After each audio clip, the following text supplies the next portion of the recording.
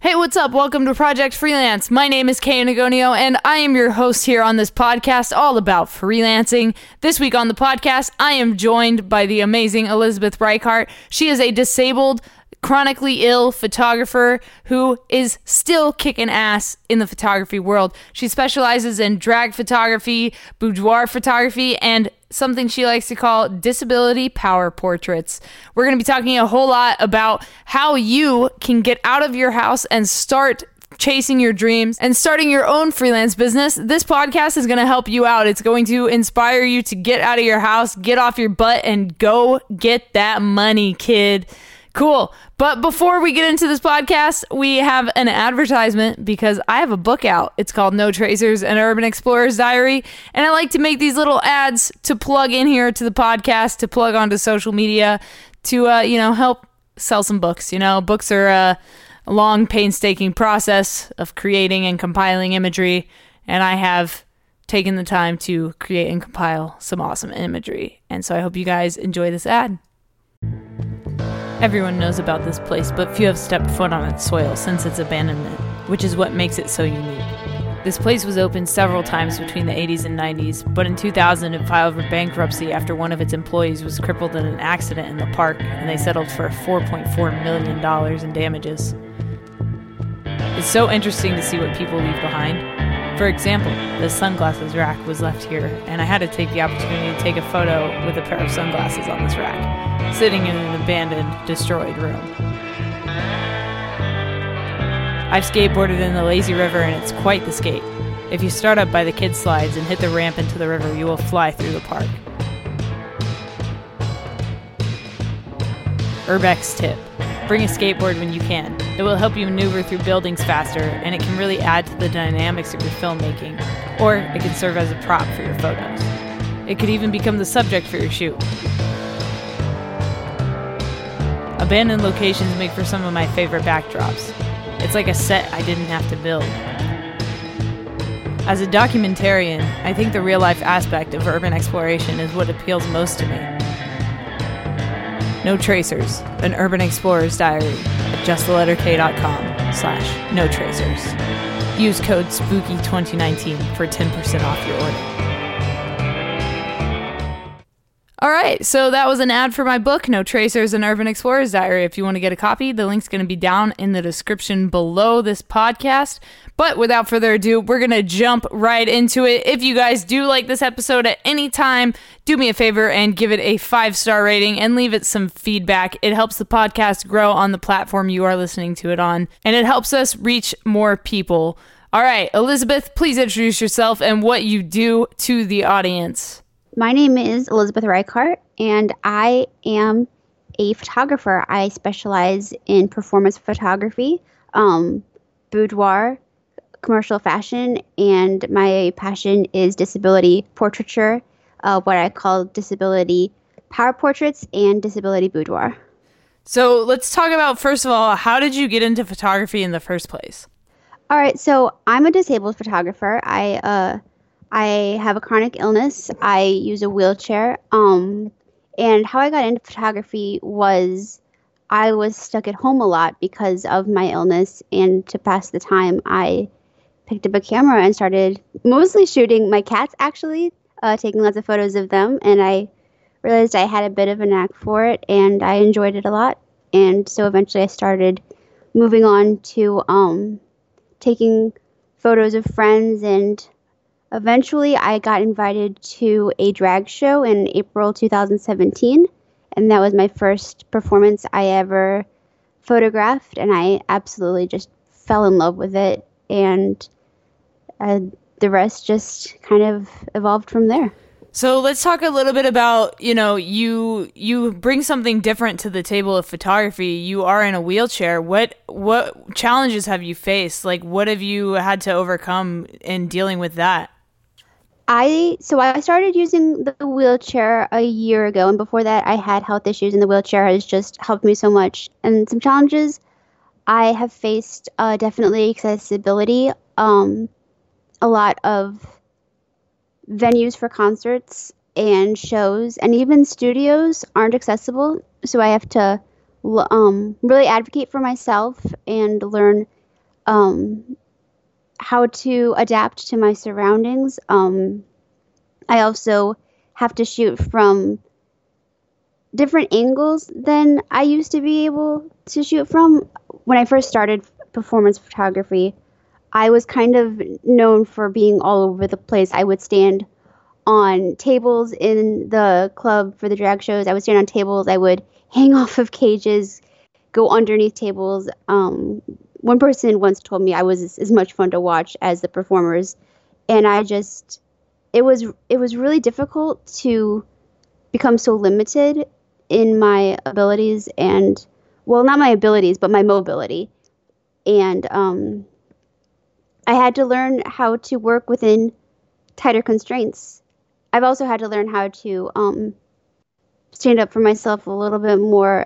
People sometimes take advantage of the fact, particularly when I'm in the pit. I've been blocked before. People have taken advantage of the fact that I have less mobility, so they've stood in front of me or different things like that. So I've had to be a little more outspoken in those situations as well. For sure, yeah. So when it comes to the type of photography that you do, what got you interested in, doing drag kind of stuff? What got you interested in doing boudoir, and what got you interested in doing the disability power portraits? Well, the drag stuff, like I said, I was invited by a friend, and she was a photographer as well, and just, I don't know, what I like about drag performance photography is it's capturing something that can never be recreated, no matter how hard you try. That one moment in time will never happen again, and I think that's kind of magical.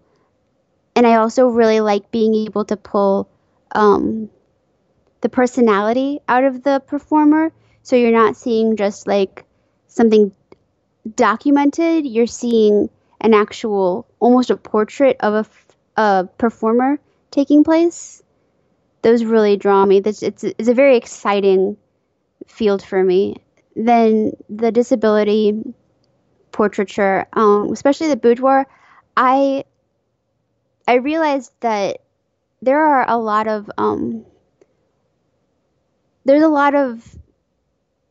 I wouldn't say discrimination, but there's definitely a missing demographic in boudoir space. A lot of the bodies we see in boudoir look the same, and there's a wider range of sizes these days, but not a lot of different abilities. And I think, the disability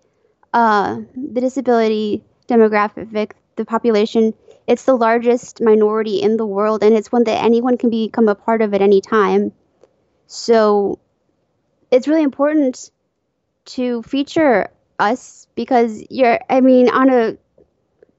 on a practical note, you're missing out on a huge opportunity, and you're leaving a lot of income on the ground. But everyone deserves to feel beautiful. Everyone deserves to be shown in the way that they want to be shown, and that's what I want to do. I want to capture beauty and strength in the way that my models want to be seen, and so often we're pitied or just not shown, represented in the light that we want to be seen in. And as someone from that community, I feel like I have a good place to show how people like me want to be represented. Yeah. And did you start doing the disability portraiture? Did you start doing that when you got into your chair or before? I started after I got into my chair, but I've identified as disabled since basically my whole life. I've lived with several mental illnesses. I've had different physical illnesses for years now. I've been a disability activist almost my entire life, but being in the chair gives you a different level of visibility that, while on some ways makes it more difficult, in some ways it does make it a lot easier, because being seen offers almost a validation. that invisible illnesses don't give you. Now, it's also a lot harder too, and I'm lucky enough that I'm in a wheelchair and I have a very loud voice, and I choose to use that to help other people. So it almost like opened your eyes to this whole new demographic of people that you could work with. Talk about that as like an income perspective. Like you said, you're leaving a ton of money on the table. So talk about how you've grown your business in a sense of using the skills that you do have to be able to keep building this business, and you found this new demographic. It's a challenge because it's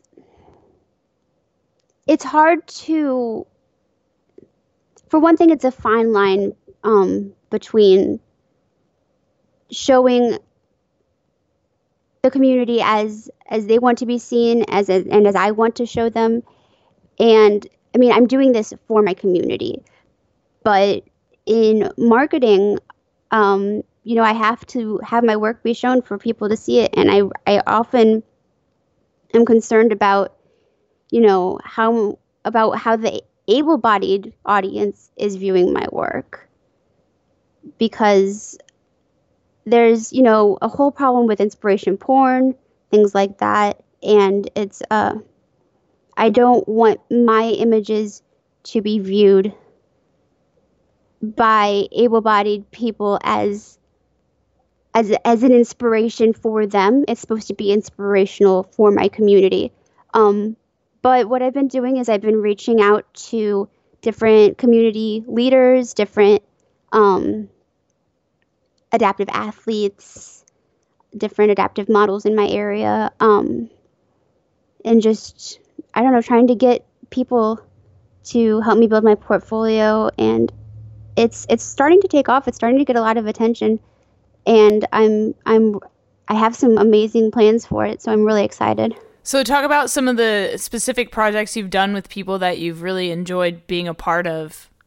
I have done a couples shoot with a woman who has EDS. I hope I'm pronouncing this correctly. Ehlers-Danlos syndrome, and is also a below-the-knee amputee and is also deaf. And she was with a non-binary person who had a spinal cord injury and uses a wheelchair.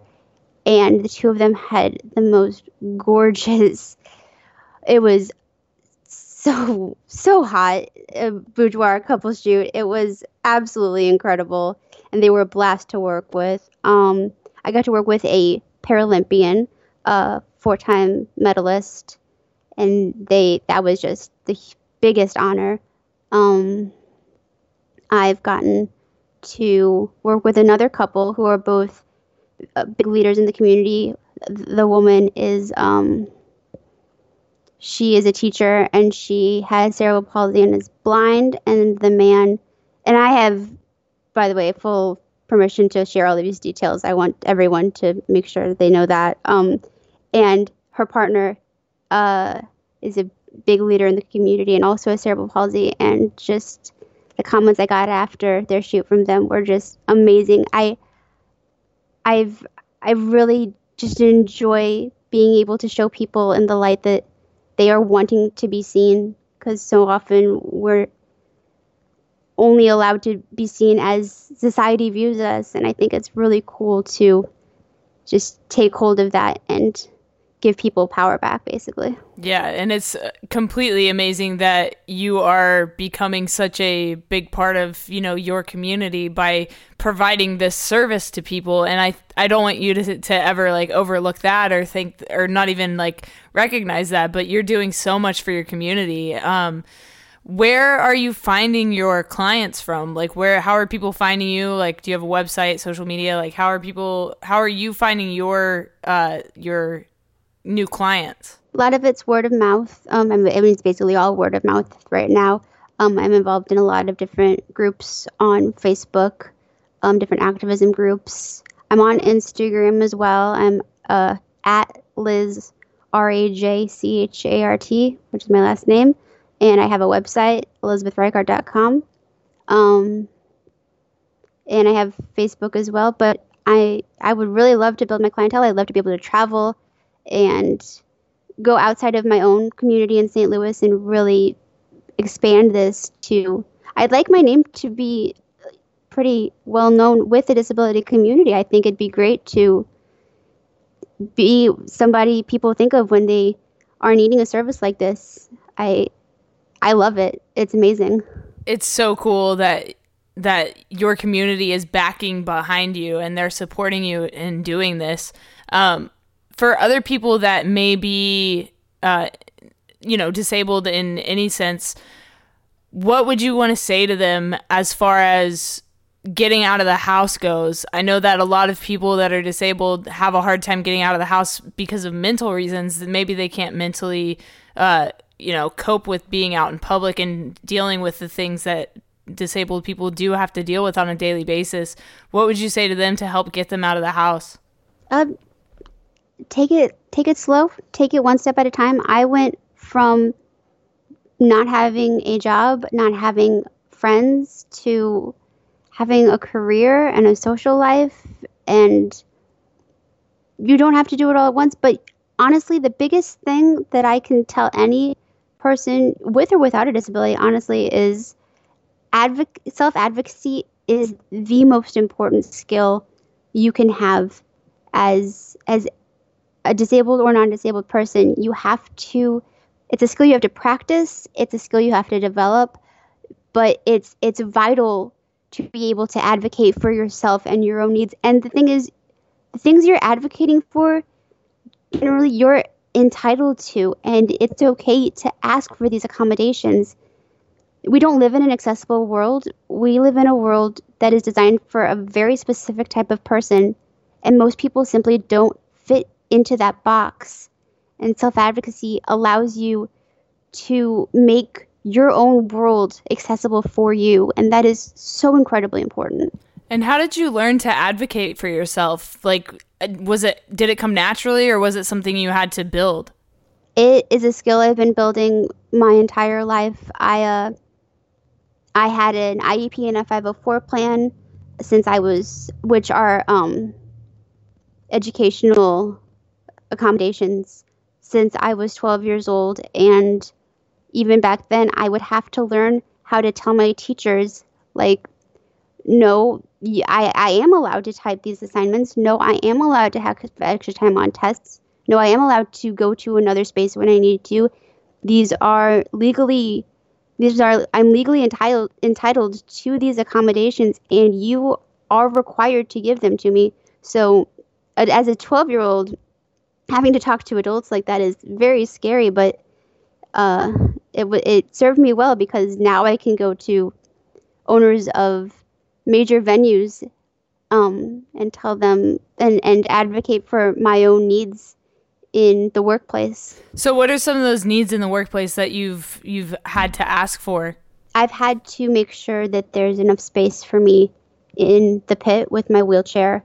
I've mid-show had to see if I could go up into different areas.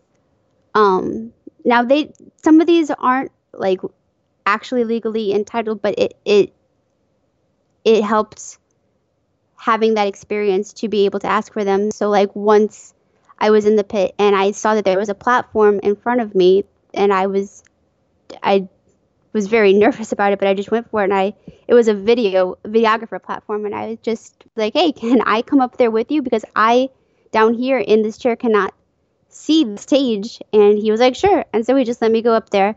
I talked to the photo director after, and we were able to come up with a place above everyone else, like above the soundboard, that I was able to shoot from, so that I just had more of an even playing field with everyone else. I'm also able to bring a personal assistant with me to shows to help with mobility, be there in case I have any falls or whatever, and help carry my equipment. It's been incredibly helpful. This was the first full season that I've had someone helping me, and everyone's been super accommodating. And part of that is because I'm able to clearly ask for what I need.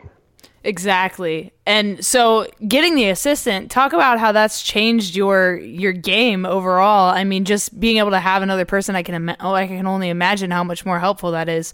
But yeah, just talk a little bit about the perks of having an assistant, because even able-bodied people, even I want an assistant, you know? I'm a small person. I weigh like 110 pounds and I'm out here carrying 65, 70 pounds of gear.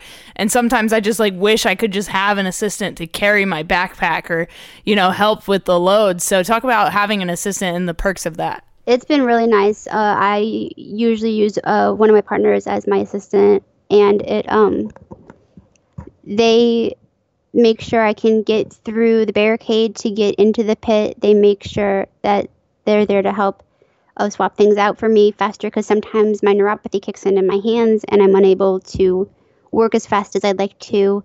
They carry my stuff because like I might just get very weak after shows. And since having an assistant to help me, and they also have the pass so they can like help me in and out of places, in and out of the car, things like that, I've gotten much less sick after shows. There was a huge problem with me getting sick for days after shows, and that has been much less of an issue now that I can bring someone with me and have them help me out. Yeah, just dealing with that fatigue after a show, you know, everybody deals with that. And I mean, being somebody that has, you know, chronic illness, I don't want to keep saying like, I can only imagine, like, I don't want to like show pity, but I mean, it sucks. Like, I get that it sucks and we all deal with that stuff. So I think it's important that we talk about this kind of stuff.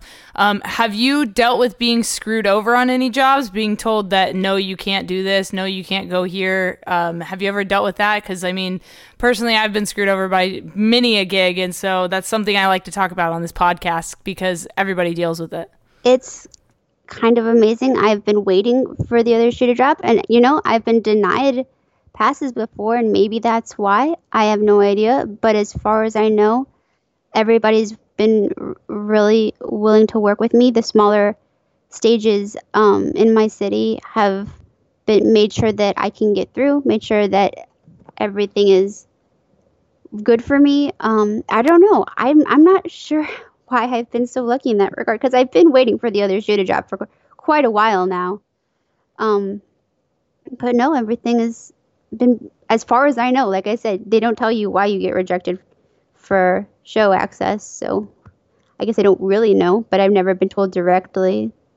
I think there's also the legality of it. You can't really tell the girl in the wheelchair you can't come because you're in a wheelchair. Yeah, I'm sure. Yeah, that's a definite thing that people probably, you know, hesitate from. So what is your background in photography? I mean, we talked about, you know, your background in photography, how you got started, but do you have any formal training in photography? Did you go to school for it or anything? No, I'm fully self-taught and very much taught on the job for performance, especially. I have some great mentors that have helped me learn studio lighting, have helped me learn a lot of studio aspects. But as far as photography basics go and performance stuff, it's very much self-taught and on the job. So talk about mentors. That's something else we like to talk about on here a lot. Being an intern for somebody or having a mentor and the importance of that and what it can really do and add to your business. So talk about your mentorship a little bit more. Well, all I can say is you have to be able, again, with advocacy, you have to just ask for what you want, ask for what you need. I have some amazing mentors who have worked with me and taught me, and it's all because I walked up. One of them actually is in charge of a pretty major company and workshop, and I got that mentorship by going up to him after he was done talking to hundreds of people and just saying, I have this idea. I think it's really great. I want your help with it. And he was like, okay, let's set something up. And I was kind of shocked that it worked out that way. But, you know, if I have so much in my life is simply because I said I want that and I'm going to ask for it. I have a huge gig coming up covering an awards show in LA. And I have that because I messaged them and I said, I want to shoot for you. and it worked out. If you want something, go for it. The worst they can say is no. They can't say no even. They can't say no, they can't say yes if you don't even ask in the first place. Yeah, and I think putting things out into the universe is also a big part of that. You know, saying you want something to somebody really can cement that idea into their heads. And I think it's important to, you know, ask for what you want and what you need. Like you keep saying, it is so very important. What normal jobs or what real jobs have you had or do you currently have to help supplement your income? I haven't been able to work very much. Like I said, I was very sick for quite a while, and I've done retail. Let's see, I've done mostly retail. Yeah, I would love to have. Sometimes I would love to just have a regular office job, just because I feel like there are things that I've missed out on because I've been sick. But I don't know. I haven't been able to do a lot of things. I was in school for a while for sign language interpreting, and I had to drop out because, again, I was sick. So I've really just that's why this new career is so good for me, because I can make it work for myself, make it work for my own health. It's something totally different does something that I've never been able to do before, which is just be independent and have a career. Yeah, and you can make your own hours, pick your own jobs. Like, I mean, and photography is such a great gig for people that really want to take control over what they do and what they love to do. So talk about some of your influences, some other photographers you look up to. Mick Rock, for sure, is a huge influence of mine. I think he's absolutely spectacular. A lot of them, though, I just find on Instagram. I just, look for what's happening now. I don't have a huge list of people I can necessarily reference other than Mick Rock, because I'm kind of obsessed with Mick Rock. But, yeah, I'm more inspired by, I don't know, things that I just come across. I don't know if I have any names I can pull. I have a lot of great photographers in my own circle that I'm inspired by. A lot of my own friends are very inspiring to me. A lot of people that I share the pit with frequently are very inspiring to me. So what are some projects you have that are coming up, or personal projects that you want to do for yourself? Oh, for myself? Yeah. Do I have time for personal projects right now? I I'm entering some awards that I'm not fully up for talking about right now, but they're more highlighting the disability community once more. Some focus on disabled parents, some focus on some more disability boudoir aspects. I don't have any huge projects in the works, but one thing that I don't know, I would love to be able to just shoot more of the community. I think that getting some more athletic portraiture would be incredible. Working with some more Paralympians would be absolutely phenomenal. Those are some bigger dreams of mine. And what camera are you shooting on right now? What lenses do you like to use? What is your gear list? I shoot with a Canon 5D Mark III. Her name is Veronica. I've had her since 2017. I really love my Sigma 35. I just got a Tamron 7200 that I really love. And I also have a 50 millimeter that I use a lot too. What is something you know now that you wish you knew when you started photography? Let me think about that one. Your style will always be developing and changing. And while it's important to establish a style, it's important to allow space to let that grow as well. And I would love to have known that you, how do I word this properly?